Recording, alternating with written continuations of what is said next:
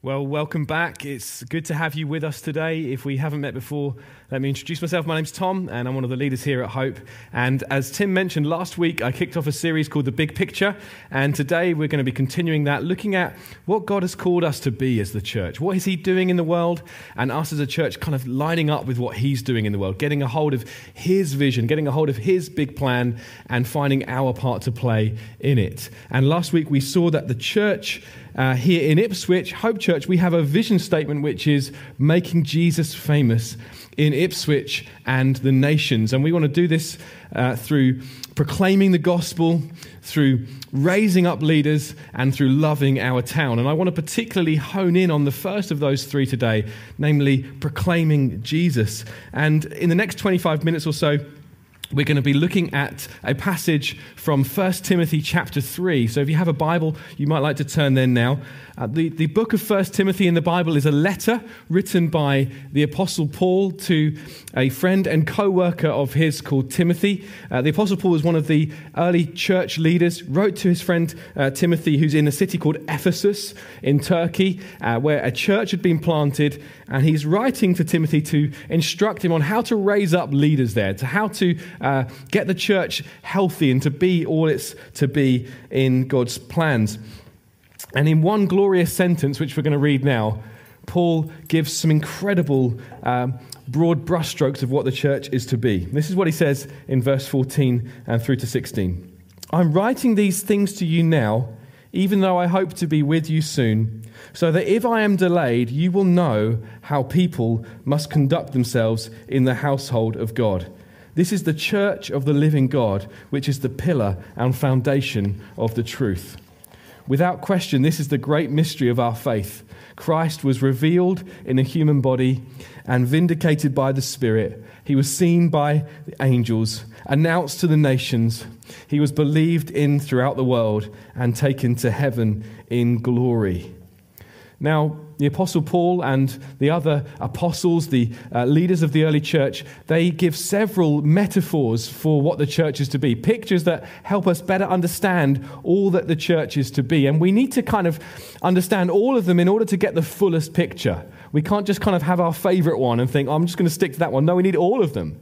Elsewhere in the scriptures, Paul, in places like Romans 12 and 1 Corinthians 12 describes the church as the bride of Christ. We're to be devoted to Jesus, just as a bride is devoted to her husband. We're to be loyal to him. We're to be obeying him. We're to be worshipping him with devotion and passionately devoted to him. In places like Ephesians chapter 5, we see that I've just kind of given us the wrong references there. It's in 1 Corinthians 12 and Romans 12 that we actually see the church as the body of Christ. The body of Christ, where we have Christ as the head, where we each play our own part as members of his body. None of us redundant, none of us left out, all of us with a part to play. It's in Ephesians 5 where we see the church as the bride of Christ. We see elsewhere, as we did last week, that the church is the temple of God, a people in and among whom God dwells by the Holy Spirit, the dwelling place of God on earth, in and amongst his people. And here in this magnificent sentence, we see three further metaphors of what the church is to be. We see the church as the household of God, the assembly of the living God, and the church as the pillar and the foundation of the truth. And we're going to look at all three of these today, but I want to particularly focus in on the last of those, which is the pillar and foundation of the truth. Let's firstly look at the household of God. We're all becoming rather well acquainted with our households at the moment. Some of you spending all day, every day in your house, maybe just for a short walk to the shops or a short walk around the block. And it might be that you're getting kind of fed up of your house and you're seeing things you didn't see before when you were only there for a few hours each day before you go to bed. Now, God has in mind something more than a physical building here. He's talking about a family. This is what God wants the church to be, a family, because we have him as our Father. He has in mind here something much more than an organization.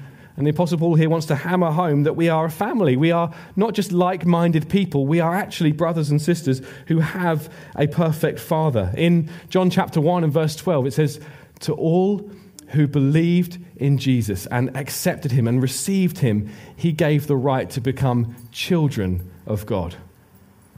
This is the pinnacle of the message of Christianity. Not that we just have our sins forgiven, not that we just get a ticket to heaven when we die, but that actually we get adopted into God's family. We get brought into God's family. We get a perfect dad forever. We get to know what God is truly like.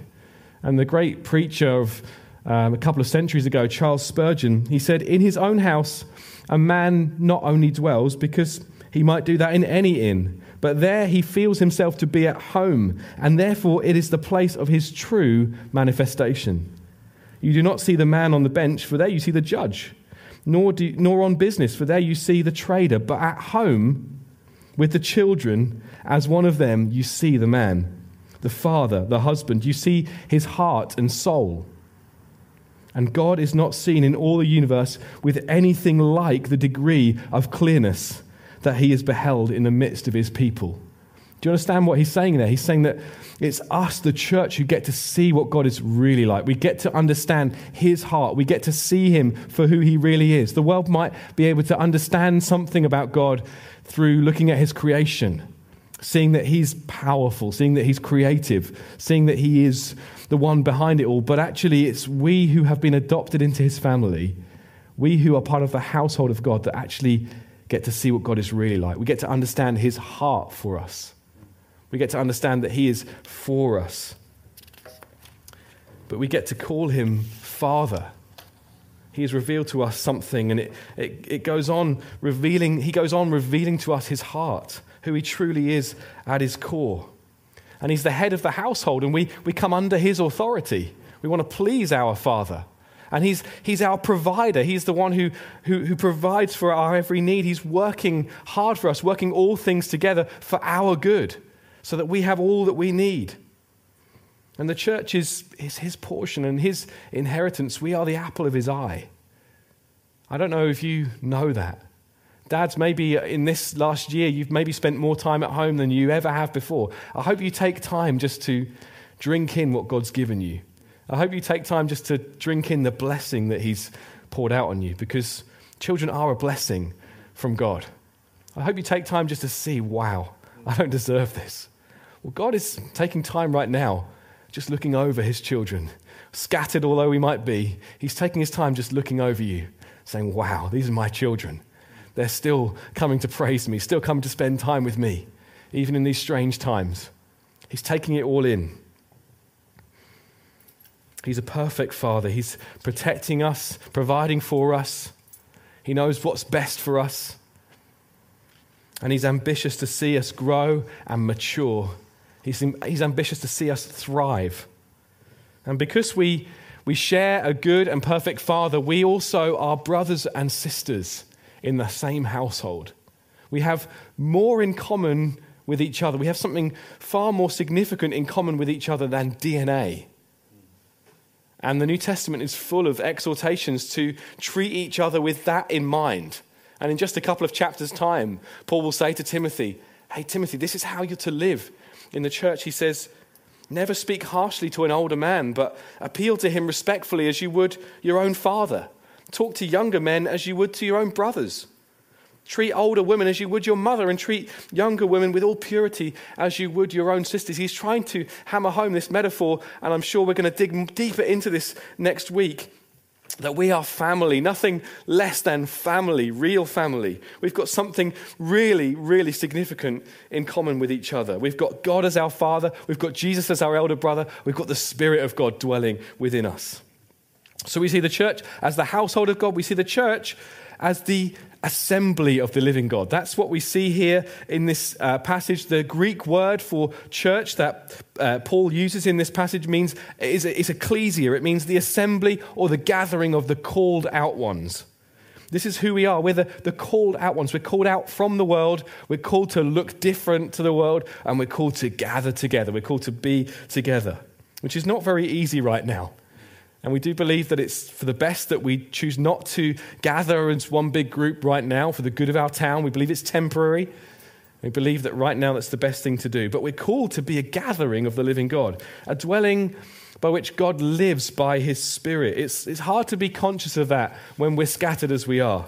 But the church is to be a gathering, and it's to be a place of life in the Holy Spirit, a place of people coming to know God for the first time, a place where people encounter his power and his presence, a place where people get healed, a place where the prophetic is flowing, where God speaks to people into situations and for individuals. A place where God is truly moving in our midst. We sing that song sometimes, "You are here, moving in our midst." That is to be our expectation as we gather. We're the gathering of the called out ones. We expect miracles. We expect healing to break out. We expect people to get free from stuff. We expect minds to be changed on some things. And because it's his life that we have within us, and because he's going to live forever, the church will go on living forever. And so any kind of notion that the church is on its way out, any idea that the church is going to just die out is completely wrong, because this is the church of the living God, and it will go on and on into eternity. Political parties are going to come and go. Different causes are going to come and go. Different hobbies are going to come and go. But the church of the living God will live on forever. And that puts things into perspective, doesn't it? That helps us to kind of get our head around what is to be our priority in this life.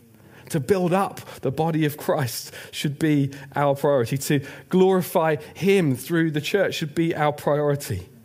Let's not speak disrespectfully of the church. Let's not allow ourselves to kind of moan about the church. Let us see the beauty that God sees, and let us give ourselves to it. Let's give ourselves to seeing all that it can be. Let's be passionate about the church. This church, Hope Church, is imperfect. Every church in the world is imperfect. There's that old joke that says, even if you found the perfect church, the moment that you join it, it would cease to be perfect. We are not a perfect church, and yet God sees the things that we've just read out here. He sees it as his household. It's a place of his dwelling by the Spirit. It's the pillar and foundation of the truth. It's his bride. It's his body. He's proud to own it as his body. Christ is proud to own the church as his body. That should change our mind on some things. That should change our way of talking and thinking about the church. And the final metaphor that Paul shares here, the one that we just want to hone in on a little bit more, is the church as the pillar and foundation of truth. Now, Ephesus was famous for its temple to the goddess Artemis or Diana. And this temple was huge. It had ridiculously tall pillars that were 60 feet high. And they were set on a base that was already 10 feet off the surrounding area. So this was a huge temple. And it held up high worship to the goddess Artemis. I don't know what we might even have as an equivalent in this nation. You might think of St. Paul's Cathedral with its enormous pillars, this incredible structure. You might think of Nelson's Column in Trafalgar Square, celebrating this great war hero that we have. Paul is saying here, this is the role of the church. The church's role is to lift up high Jesus for all to see, so that Jesus may be known, so that he might be celebrated and treasured. We don't have anything else to advertise. We don't have anything else that's good about us to advertise other than Jesus. Just as pillars and columns hold up earthly heroes and speak of their great exploits, so we hold up Jesus. We champion the achievements of our conquering Lord. We champion the achievements of Jesus, who, as we see in this great hymn that Paul kind of breaks into in this verse, who appeared in a human body, who was vindicated by the Spirit. He stepped into this world, empowered by the Holy Spirit. He went around healing people. He went around doing good. He went around teaching incredible truths. And then as he became more and more popular, opposition to him grew, and he was nailed to a cross, and he was killed, and he was in the grave. He was lifeless for 2 days. And on the third day, he burst forth. What we've sung about this morning, he rose again. He, having died the death we deserved, he rose again. He burst forth to new life.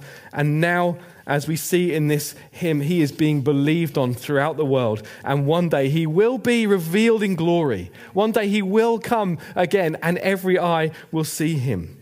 We're not here to make a name for ourselves. We're not here for any other reason than to make Jesus famous. And I've shared several times before, a prayer that has been on my heart for years now. A prayer that I found myself praying some 7 years ago when we first moved to Ipswich. And I visited a couple of small groups, that's what we called them back then, a couple of small groups one evening. And driving between visits, I got completely lost. And I found myself driving through swathes of this town that I didn't recognize. And I just found myself crying out to God, praying, God, would you do such a work here, such a work of such significance that Jesus cannot be ignored? That he cannot be dismissed as irrelevant, that although some might revile him, that many would come to love him. That you would do such a work, Lord, that it cannot be seen that Christianity is on the wane, but that actually Jesus is being treasured by thousands. I pray that, and I still pray it. Our job is not done here, friends. We need to keep praying. Would you join me in praying? Jesus, would your name be made famous here? Would you be lifted high for all to see, for all to treasure, for all to know? Let that be our prayer. We want to proclaim him as the way, the truth, and the life. To proclaim that there is no other way to know your sins forgiven. To proclaim that there's no other way to know eternity with God. To proclaim that God is so willing. To proclaim that God is so willing to forgive you in Christ. He's so willing. He's not reluctant. He's not like he's had his arm twisted by his son. God is so willing to adopt you into his family. There's no kind of mean and nasty God lurking behind the back of Jesus. Jesus has fully revealed the heart of the Father. And what we see in Jesus is a God that is so willing to draw people in, so willing to forgive, so willing to make you new. This is what we want to proclaim. We want to proclaim this to you if you don't know this Jesus. We want to proclaim it to the town. We've got an amazing God, and he has done all that we could not do to make us acceptable to him, to bring us in, to forgive us, to wash us clean, and to give us new life. We exist for nothing else. We've got no other reason to exist than to point people to Jesus. We're the pillar of the truth. We're the pillar holding up Jesus to the world. A city on a hill cannot be hidden. We've got nothing to be ashamed of. We've got nothing to be embarrassed by. Maybe that's something you know. Maybe you feel embarrassed about talking about Jesus to others. I believe God's going to break that today. I believe he's going to break some wrong thinking and some kind of fear that's going on in hearts. Lord, would you do that now? Would you do that now, even as I speak? Maybe a step for you right now is I'm just going to, after this service, I'm going to decide, I'm going to tell some people, I'm a Christian, I belong to Jesus, I believe in him. I want you to know him too. Maybe you need to get baptized and you've been holding off because you just know, I can't do that without my friends and family finding out. And I don't want them to know because I'm embarrassed. There's a step for you today, I'm sure. There's a step for you, whatever it might be, but there's a step for you to walk out of that place of feeling embarrassed. There's nothing to be ashamed of. You know Jesus. And he saved you. Lord, would you come and do something profound in hearts today? Lord, would you come and break fear off of people? This church will be like a lighthouse, firmly rooted, firmly planted, lifting up high the light for the whole of the town to see. Do you believe that? Is that your prayer? Will you join me in praying, Lord? Would we really proclaim Jesus? Would we really lift him high for the town to see? Let's bring this just into land now. What is this going to look like for us as individuals? Well, it's simple, really. We proclaim Jesus in our words and we proclaim Jesus in the way that we live our lives. We're always going to ensure that the gospel is at the heart of this church. We're always going to preach Jesus and him crucified. That's what the gospel is. It means good news. Jesus coming into this world, living the perfect life, dying in our place, rising again, ascending, pouring out the Spirit. We're always going to keep this front and center of our church. We're going to do that on Sundays. We're going to do that through the Alpha course and whatever other courses we might produce. We're going to proclaim Jesus. We're going to keep the gospel front and center. We're going to go to the streets with the gospel. Might not be so easy to do that right now. People might run away thinking we're diseased. But in this next season, we're going to do that. We're going to go to people and say, you need to know Jesus. He loves you so much. We're going to do that through some life groups. We're going to do that. We're going to do it in so many different ways. We're going to proclaim Jesus. We're going to keep him front and center. But we're also going to proclaim Jesus in the way that we live. And a key to understanding this is understanding that believing the gospel isn't just the way into right relationship with God. It's not the way into the Christian life. It's not just that. It's actually the way in which we're changed as we take this truth deeper and deeper into our hearts. As we take that gospel, that good news, deeper and deeper into our hearts. And when we do that, that actually puts Jesus on display by the way we live. This happens in many ways. I want to draw out three very quickly. Three truths that when we take them to heart, when we actually take them deeper and deeper into our hearts, they lead to a change of living and actually display Jesus. They actually proclaim Jesus. And the first truth is the truth of justification. Christians are justified by God. Fully justified means we have a status now that is just as if we had never sinned and just as if we had lived the perfect life that Jesus had lived. That's the status that we've been given. We cannot be more accepted by God than we already are. The one whose opinion actually matters, listen to that, the one whose opinion actually matters, he looks on us with more than just acceptance. He looks at us with approval and with incredible passion. He really loves you. And it's his approval that actually it changes the way we live. We don't have to live to try and justify ourselves. So many people, even people who look like they've got it all together, they're living to justify themselves, to signal that they're really virtuous, to signal that they do the right things and say the right things and think the right things. Because they're actually trying to justify themselves. Please, would you approve of me? Please, would you like me? Please, would you give me the seal of approval? But actually, we Christians, we needn't live like that because we're fully justified. We're fully embraced by the one whose opinion really matters. And that means we actually live differently in the way we live amongst each other. We're not trying to prove something. We're not trying to prove that we've got something. No, we live in the acceptance of God. We're not trying to prove to the world that we've got something about us that's really special. No, because we know someone who is actually really special. And that changes some things. That catches people's eye when we're secure. You know, secure people are a rare breed these days. You even people that you think are really secure, deep down they're not. But we Christians, we can be secure. We can be secure in what God says about us. And that actually will lead to us astounding people. Wow, they look very different. They're not trying to impress me. So that's one truth that we take it to heart. We're going to proclaim Jesus. The second is in the area of forgiveness. We're forgiven people and therefore we forgive. And so when people wrong us, when people hurt us in some way, whether big or small, we're to be those that in light of God's forgiveness for us, we forgive them. We are actually not only just kind of saying, well, I'm not going to take revenge, but I'm actually going to try and honor that person. I'm actually going to try and bless those who persecute me. I'm actually going to try and, as far as I possibly can, honor that person. That will look very different.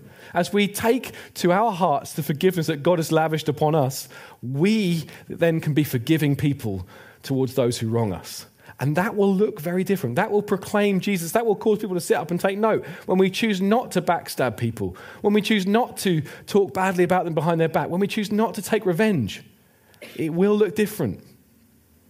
So in the way that we're justified, in the way that we're forgiven, we, as we take it to heart, we will live different lives that will proclaim Jesus. And thirdly and finally, in the way that we are reconciled to God, we're reconciled, we're brought into his family, but we're also reconciled to each other. And listen, this church is quite a mixed bunch. We have people from maybe 5 different continents, maybe 6, I don't know, 5 different continents. We've got people from all kind of backgrounds, from very rich backgrounds to very poor backgrounds. We've got people of all kind of different persuasions politically. We've got a real mixed bunch of people. And we're reconciled to each other. And when people see that, when people see you actually intentionally growing relationship with people that look very different to you, that will cause people to sit up and take note. Even people who aren't really going out looking for anything, it will suddenly catch their eye and think, what? How do they have anything in common? Well, as I've already shared, we've got something that's far greater in common with each other than anything else that might bring people together. whether a football team or a political party or whatever it might be, a race. No, we have something that is binding us together. It's God as our Father. It's Christ as our elder brother. It's the Spirit living within us. And actually, as we are reconciled to one another, as we walk closely in community together, despite our great differences, centered on Jesus, it will cause people to sit up and take note. So we see how the gospel, how believing the good news of Jesus and taking it to our heart actually changes our lives and leads to people sitting up and taking note. It leads to proclaiming Jesus. Let's bring this into land now. We hold up the name of Jesus, but one day he will be held up for all to see. We see at the very end of the Bible in the book of Revelation, coming back to this big picture, this is what it says in verse 7 of chapter 1. Look, he comes with the clouds of heaven, and everyone will see him, and even those who pierced him. And all the nations of the world will mourn for him. Yes, amen. This is what Jesus says. I am the Alpha and the Omega. That means I am the beginning and the end. I am the one who is, who always was, and who is still to come, the Almighty One. One day every eye will see Jesus. One day he will be lifted high for everyone to see. And it says in this passage, this strange phrase, and the nations of the world will mourn for him. It says in other translations, they'll wail or weep. And what that's getting at is that there's going to be some who mourn because they didn't take a hold of Jesus. They didn't take a hold of him for who he really is. And now too late, they're realizing, wow, he really is all that I was ever searching for. And I want to appeal to you today. If you've somehow got a hold of this service, so maybe someone's invited you to come and join in, you need to know Jesus. You need to understand him for who he is. You need to come to see him as your Lord. You need to come to know him as your Savior. You need to throw yourself on him, to believe in him, to receive him. And he will give you the right to become a child of God. And I want to lead us in a prayer just now that if you pray this with me, and this is the first time you've prayed this kind of thing, we'd love for you to get in touch with us because we want to help you in your next steps of what it is to follow Jesus. We want to help you to understand baptism and to know what it's like to be part of a church. We'd love to be in touch with you. So you can head to our website and fill in a connect card on there, on the Contact Us page. We'd love for you to do that. But I want to lead us in a prayer now, and then we're going to have one final song from Corey and May. If you guys could come and be ready to lead us in that. Let's pray right now, shall we? And then I want to pray for us as a church as well. But maybe if you're watching on today and you just know, I need to give my life to Jesus, this is the moment for you right now. Let's pray, shall we? Lord Jesus, for too long, I know I've kept you out of my life. For too long, I've tried to go on my own. I've tried to do all kinds of things to find satisfaction and happiness. And now I see you. I now understand that you came that I could be made right with my Creator. I now understand that you came that I could be brought into a family with my Creator. I want to say right now, I throw myself on you. I trust myself entirely to you. I understand that as I do that, as I trust in you, you remove my sin and shame, all that I've ever done or said or thought that is wrong. And you give me new life. You make me a new creation. I give myself to you now. Help me to live for you now and always. Amen. Amen. If you've prayed that, we'd love to hear from you. Please get in touch with us. We'd love to help you in your next steps, what it is to follow Jesus. I want to pray for us now as a church. Maybe you'd like to stand where you are. Let me just pray this. And maybe you'd like to amen where you are. Lord Jesus, we live to make you famous. We live to proclaim you. We live to proclaim the good news of your death on our behalf, of your resurrection, gloriously defeating death once and for all. We want to lift you high. We want to be like a pillar that lifts high a war hero, but we want to be even better than that. We want to lift high our great conquering Lord who has defeated death forever. We want to lift you high. Lord, we want to be known for people that are passionate about Jesus. We We want to point all to you, to say Jesus is the Savior of the world, that Jesus can save you. We want to ask you, Lord, that you would banish from within us embarrassment or shame or fear of what people might think of us. Help us to understand the one whose opinion really matters looks upon us and says, I am pleased with you. The one whose opinion really matters looks upon us and says, you are more precious to me than any jewel on earth. I pray that would sink into our hearts now. I pray that would sink in, that we might be unashamed. We might be unafraid of what people think of us and lifting high you for all to see. We pray that this church will be a glorious beacon of light in Ipswich as we serve this place, as we love this town, as we proclaim Jesus. We ask these things in your mighty name. Amen.